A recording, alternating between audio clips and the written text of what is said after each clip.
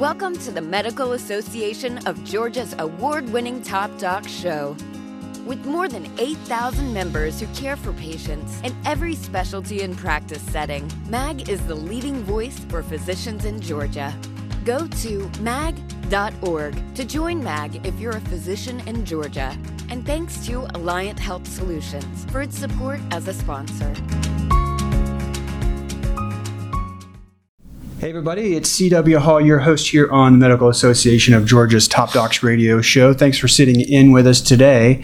If you've been watching the news at all, I know you will have heard this topic come up. We're going to be getting into the dangers associated with vaping and e-cigarettes. Our guest is Dr. Justine Henao. She's internal medicine and hospital medicine physician at Northside Hospital, Forsyth, as well as Agape Chronic Care and Hospice Care's medical director, Parents Against Vaping E-Cigarettes Georgia representative, and a physician advisor for the student-led organization Vaping Attention to Prevention, or VA2P. Thanks for sitting in. Oh, thanks for having me. Well, as a hospitalist, working in that's where you do all your work. When I'm coming into the hospital, you're the physician kind of managing my care while I'm there. How did you get into the concept of vaping as a topic that you wanted to be an activist for? Well, it was my kids. I have twin boys that are in high school. They're sophomores currently, and I was just oblivious to everything. I would see a few people vaping out on the street in these big clouds, but I wouldn't give it two thought. I would just look the other way. I was in my life, going to work, driving to work, taking my kids to soccer. And then my kids were in middle school, and in 8th grade, they started talking about vaping and coming back with stories. Wow, 8th grade. And some, sooner. Some kids are exposed a lot sooner than 8th grade. And they would come home and say that kids were vaping in the bathrooms. They were charging their devices in classrooms. And they just started looking into it. And I was like, wow, that's crazy that kids are doing that. And one thing, we would talk every day, and I didn't know anything about it. I didn't even know it had nicotine at that point. I just thought it was, I guess, an electronic cigarette, but I didn't know what was in it. I didn't know anything. My kids chose it as their topic for the 2018 NPR Student Podcast Challenge, and they started researching it, and I just went along with it, making sure they had good research, good links, and, used American Lung or American Heart or CDC data. I was making sure they were using appropriate websites. And I started looking into it and learning more about it, and I was amazed at what was in the vapes and how many kids were using it. So that's my story. That's how I got into it. That's how I got involved. My kids were very motivated to continue doing work because a lot of kids were vaping, and in high school, it was even more so than in middle school. When I would think about, I started seeing those e-cigarettes emerge, and there were things about it that I thought, if you're going to have a vice, I thought, well, potentially it's better than smoking a cigarette, but I wondered about the chemicals in it, and inhaling that into your lungs. So can you talk about, because I know that it's a little bit different than the e-cigarettes, but there was in the THC CBD space, they had the series of deaths, for example, that were associated with, I think it was vitamin E that was being added to those cartridges, but I'm sure there's some chemicals in those Juuls and the e-cigarettes that these kids are getting access to that are problematic for your lungs as well. Yeah, so the problem is that there's currently 5.3 million youth using e-cigarettes, and that's a 135% increase over the last 2 years. And what nicotine does, it affects the developing brain, it affects the cardiovascular system, it affects your lungs. Kids are coming in with asthma exacerbations in the outpatient setting.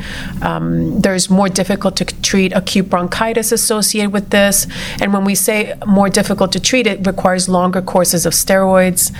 There's severe nicotine addiction in teen groups, nicotine withdrawal in the classrooms, in the hospitals, when teens are admitted for different, illnesses, and they don't have their vape. They go through nicotine withdrawal, which includes sweats, diarrhea, anxiety, tremors. There was also, and that's not even getting to EVALI, which is the e-cigarette and vaping acute lung injury. That's not even, and there's also been, for example, pneumothorax admissions. I know I have a close friend that her son started vaping using Juul at the age of 16, and at the age of 17, he had collapsed lungs. First, the left one collapsed, then the right one. So basically, he had bilateral collapsed lungs due to vaping. Was he coughing that caused a traumatic kind of blowout, if you will? Or? What would cause the collapsed lung? It's more of like inflammation and irritation from the chemicals damaging your lungs, and his reaction was a collapsed lung.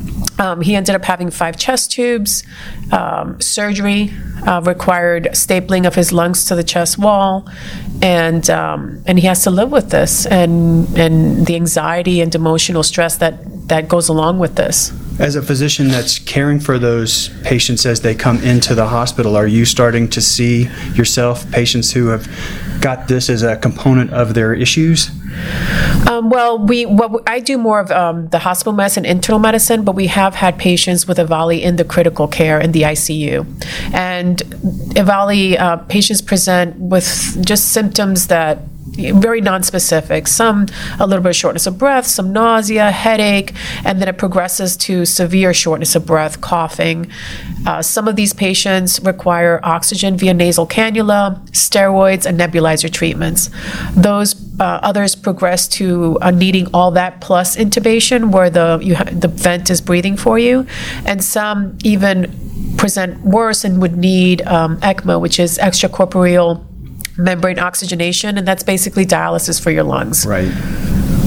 So when you look at the population that are using the e-cigarettes and vapes, I can see where adults who are smokers maybe think they're making a more healthy choice by transitioning away from smoking cigarettes to an e-cigarette. What about in that youthful group, the teens that are trying it out? I mean, are they similar, or are they getting more exposed to just advertising that's effective for their group? Well, there were, and the numbers say there were 20... Let me see what the numbers here. In 2011, 15.8% of teens reported using e-cigarettes, while 1.5% used, 15.8% reported regular cigarettes in 2011. E-cigarettes, 1.5%. So together, that was about 17.3% of teens were using either product in 2011. Today, we have 27.5% of teens using e-cigarettes and 5.8% using regular cigarettes. So that's 33.3% now are using these products. There's been a jump from 17.3% in 2011 to 33.3% of teens using these products. There's been an increase of 93% in use. And e-cigarettes, these numbers show that e-cigarettes are attracting youth and teens that would never have been smokers and that are now e-cigarette users and addicted to nicotine. I can see how that would happen. It's not nearly as unpleasant to consume it that way, and then if you get that easy, almost painless dosing, no real coughing, I don't think, at least the people I've watched don't really seem to have a problem with it. I can see how you would really get to where you're very addicted to the nicotine dose. Yeah, it's wildly addictive. They're being targeted. Juul was the first one, but it's not going to be the last that targeted teens. It's basically a Pandora's box. More and more of these companies are coming out, different names, more flavors. They're being targeted through the use of candy, fruit, minty flavors. Juul actually went into schools and showed their product into high schools in New York and said, this is safer than cigarettes. And this is the reason why Parents Against Vaping E-Cigarettes, PAVE, was started. It was started it's a grassroots organization started by 3 concerned moms. And what started all this is Juul going into their son's high school and saying Juul is safer than cigarettes, and actually brought products and showed it to them. Based on the statistics you were sharing, it sounds like it is possible to move away from cigarettes to this as the way that you're consuming your nicotine, but I don't know that doesn't seem like that's progress, because it sounds like based on that it also expands my use, so it's almost expanding the problem rather than being a good thing. In the teen population, the youth and young adult population, it's expanding the problem. I understand that it was first brought out as a a way to help smokers transition and quit. But it's almost being like a switch device, switching to that. Right. And it hasn't been fully tested. It's not fully regulated. It's basically chemicals that people are inhaling, and we don't know what these chemicals are and what the repercussions could be.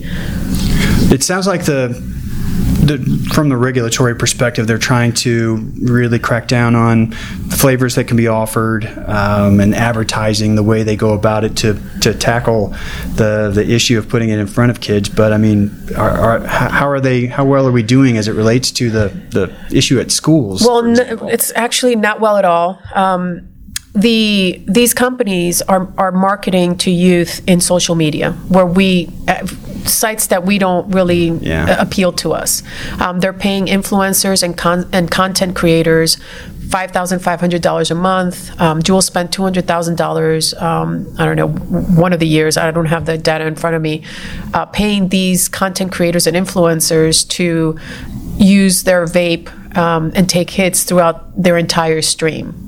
So all these, it's social media advertising that we're not seeing, that adults that these sites we don't go to, and while they're streaming, playing video games, they're constantly using their Juuls. And to go back on the flavors, the current flavor plan that the FDA rolled out, it only affects closed systems like Juul, and that means they're not refillable, and they are prohibiting flavors in Juul closed systems, in the closed systems like Juul, except menthol. All the other systems, all the open systems that can be refillable, like Soren, Puff Bar, they're not included. These are very popular with kids. What's the point? There's disposables, Puff Bar, Moho Stig, and Pop, that are disposables that have all these flavors. There's 15,500 flavors out there. Unicorn Poop, Booger, Sugar Booger, all these names that attract youth. Right. And all these flavors that are still available, and in disposables that as cheap as 99 cents, and some dollar stores even sell them. As you started doing this project alongside your young children that were doing the research project, I mean, talking about it a little bit, did you find that in their own experience, from a peer pressure perspective, are people really encouraging each other, come on man, try it out, it's really good? Or yes, they have been.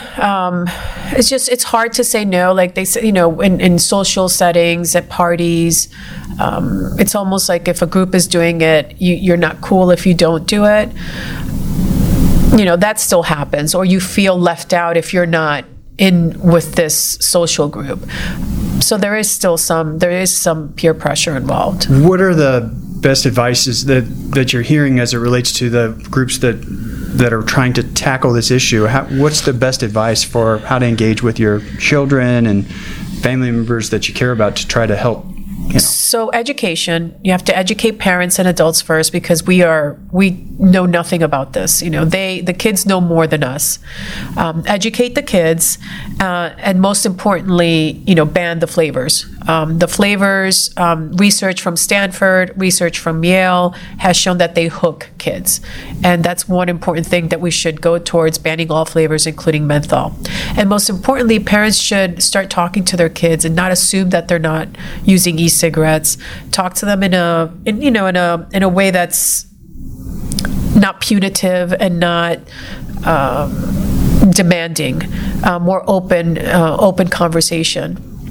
And there are ways that can be, that there's websites that can help. Parents Against Vaping E-cigarettes has a toolkit, a parent toolkit. They have parent testimonials that have been through this, and you can go through that. You can reach out to them for help. They also, the toolkit helps a lot with Parents Against Vaping E-cigarettes. So that's one important website that I think would be very helpful for parents to go to. And they list out other resources as well.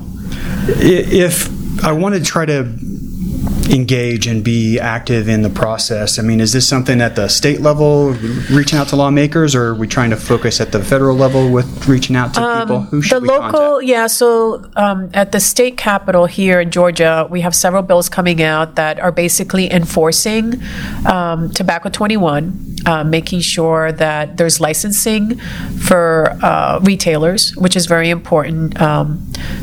And that will limit the amount that youth can get their hands on, because there's some retailers that are not checking IDs, and by making sure that licenses are required to sell these products, at least the retailer has some punitive charge. If they do not check ID, they may lose their license, so they're more apt to follow the law. At the federal level, it's very important to get involved at the federal level. There's HR 2339 in Congress right now, and it's the Reversing the Youth Epidemic Act of 2019. And that's very important to call in and talk to your representative and make sure they're supporting it. It's basically banning flavors, including menthol, which will improve public health as a whole and help the youth epidemic and minimize the amount of these products that are attractive to youth. It sounds like if this is your vice, you need to be trying to quit this just about as much as smoking a cigarette. Well, if you're an adult and for right now, if you transition from traditional cigarettes to e-cigarettes, don't do dual use. That can be very harmful. If you're using e-cigarettes only, don't go back to traditional cigarettes. Continue using e-cigarettes with the goal of stopping and try to quit. A lot more research is needed. We didn't see the effects of tobacco for 10, 20, 30 years down the road. And with the chemicals that we're seeing now that are in e-cigarettes, we expect to see COPD, heart disease, and cancer in the future, but it's going to take years to get there. With nicotine being one of the primary things that gets me hooked in these devices, does the typical, like, if I have a nicotine patch, it's still going to work for me potentially to relieve some of those cravings if I'm trying to get absolutely. away? What we recommend is if you want to quit smoking, you go to nicotine patches, gums, medications like Chantix, therapy with a licensed professional, but it's not recommended to use e-cigarettes to quit smoking. But if you're already transitioned to e-cigarettes, don't go back to traditional cigarettes. Continue using e-cigarettes with the end point of trying to quit.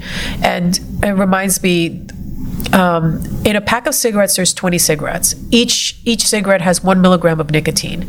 So that's 20 milligrams in one pack of cigarettes. One Juul pod has 41.5 milligrams. So that's 2 packs of cigarettes. I believe a fix pod has 75 milligrams, and a Sorin has 91 milligrams. So one pod of Sorin is equivalent to 1 pack of cigarettes. One Juul pod is equivalent to 2 packs of cigarettes. So the amounts, if you look at a kid that's 14, 15, they can go through a Juul pod a lot quicker than 1 pack of cigarettes. And 1 Juul pod is equivalent to 2 packs of cigarettes. So just imagine the high amounts of nicotine that are entering a developing body with developing organs, developing brain. They have nicotine receptors everywhere. We have acetylcholine receptors everywhere. And the nicotine attaches to these acetylcholine receptors, releasing dopamine in the brain and causing other things in your other organs. So this is a lot of nicotine. So how much nicotine is too much? And when we don't know, we need studies. We don't know what the causes are.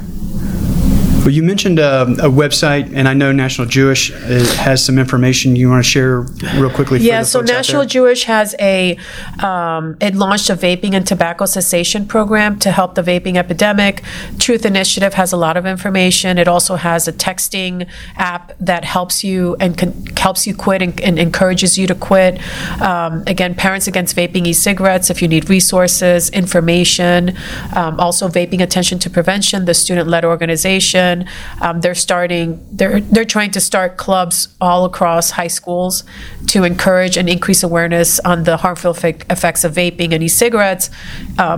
on a peer-to-peer level, which I think is very powerful as well. When your peer tells you, you're more apt to listen than when an adult tells you. Certainly eye-opening with what you've shared today. There was several elements about it I haven't followed too closely, so surprising to learn, one, the dose that you're getting in these devices, and especially when you transpose that over the youthful group that's really getting into it. And they're doing it all day. Like when we were growing up, if you were a smoker, you could sneak in 2-3 cigarettes a day if you're lucky, because you're hiding and the smell. You can hide your Juul pod in your pillow, and you can hit it all night. You can all day on your weekends. You can do it at church, in the bathroom, in the classroom, everywhere. So it's a lot of nicotine that these kids are getting. Very surprising, and we hope you turn around and share the show today after you check it out, because clearly your children probably going to be getting exposed to it and trying these devices out, and with that kind of dose of nicotine, you're kind of up against the wall a little bit with regards to your likelihood of becoming addicted to it with such a high dose. So we're hoping you'll turn around and put this back out to your social media platforms. If you haven't done so already, make sure you check out MAG on Facebook and Twitter. They're also out on LinkedIn as well. So, sincere thanks to Dr. Henao for joining us today, and we look forward to catching up with you next time. We'll see you then. Thanks for watching this episode of Top Docs. Please share this program with your colleagues and family and friends. Remember to follow MAG on Facebook and Twitter. And don't forget, you can get past episodes of the show at mag.org/topdocs. From everybody at MAG, we look forward to catching up with you on our next episode of Top Docs.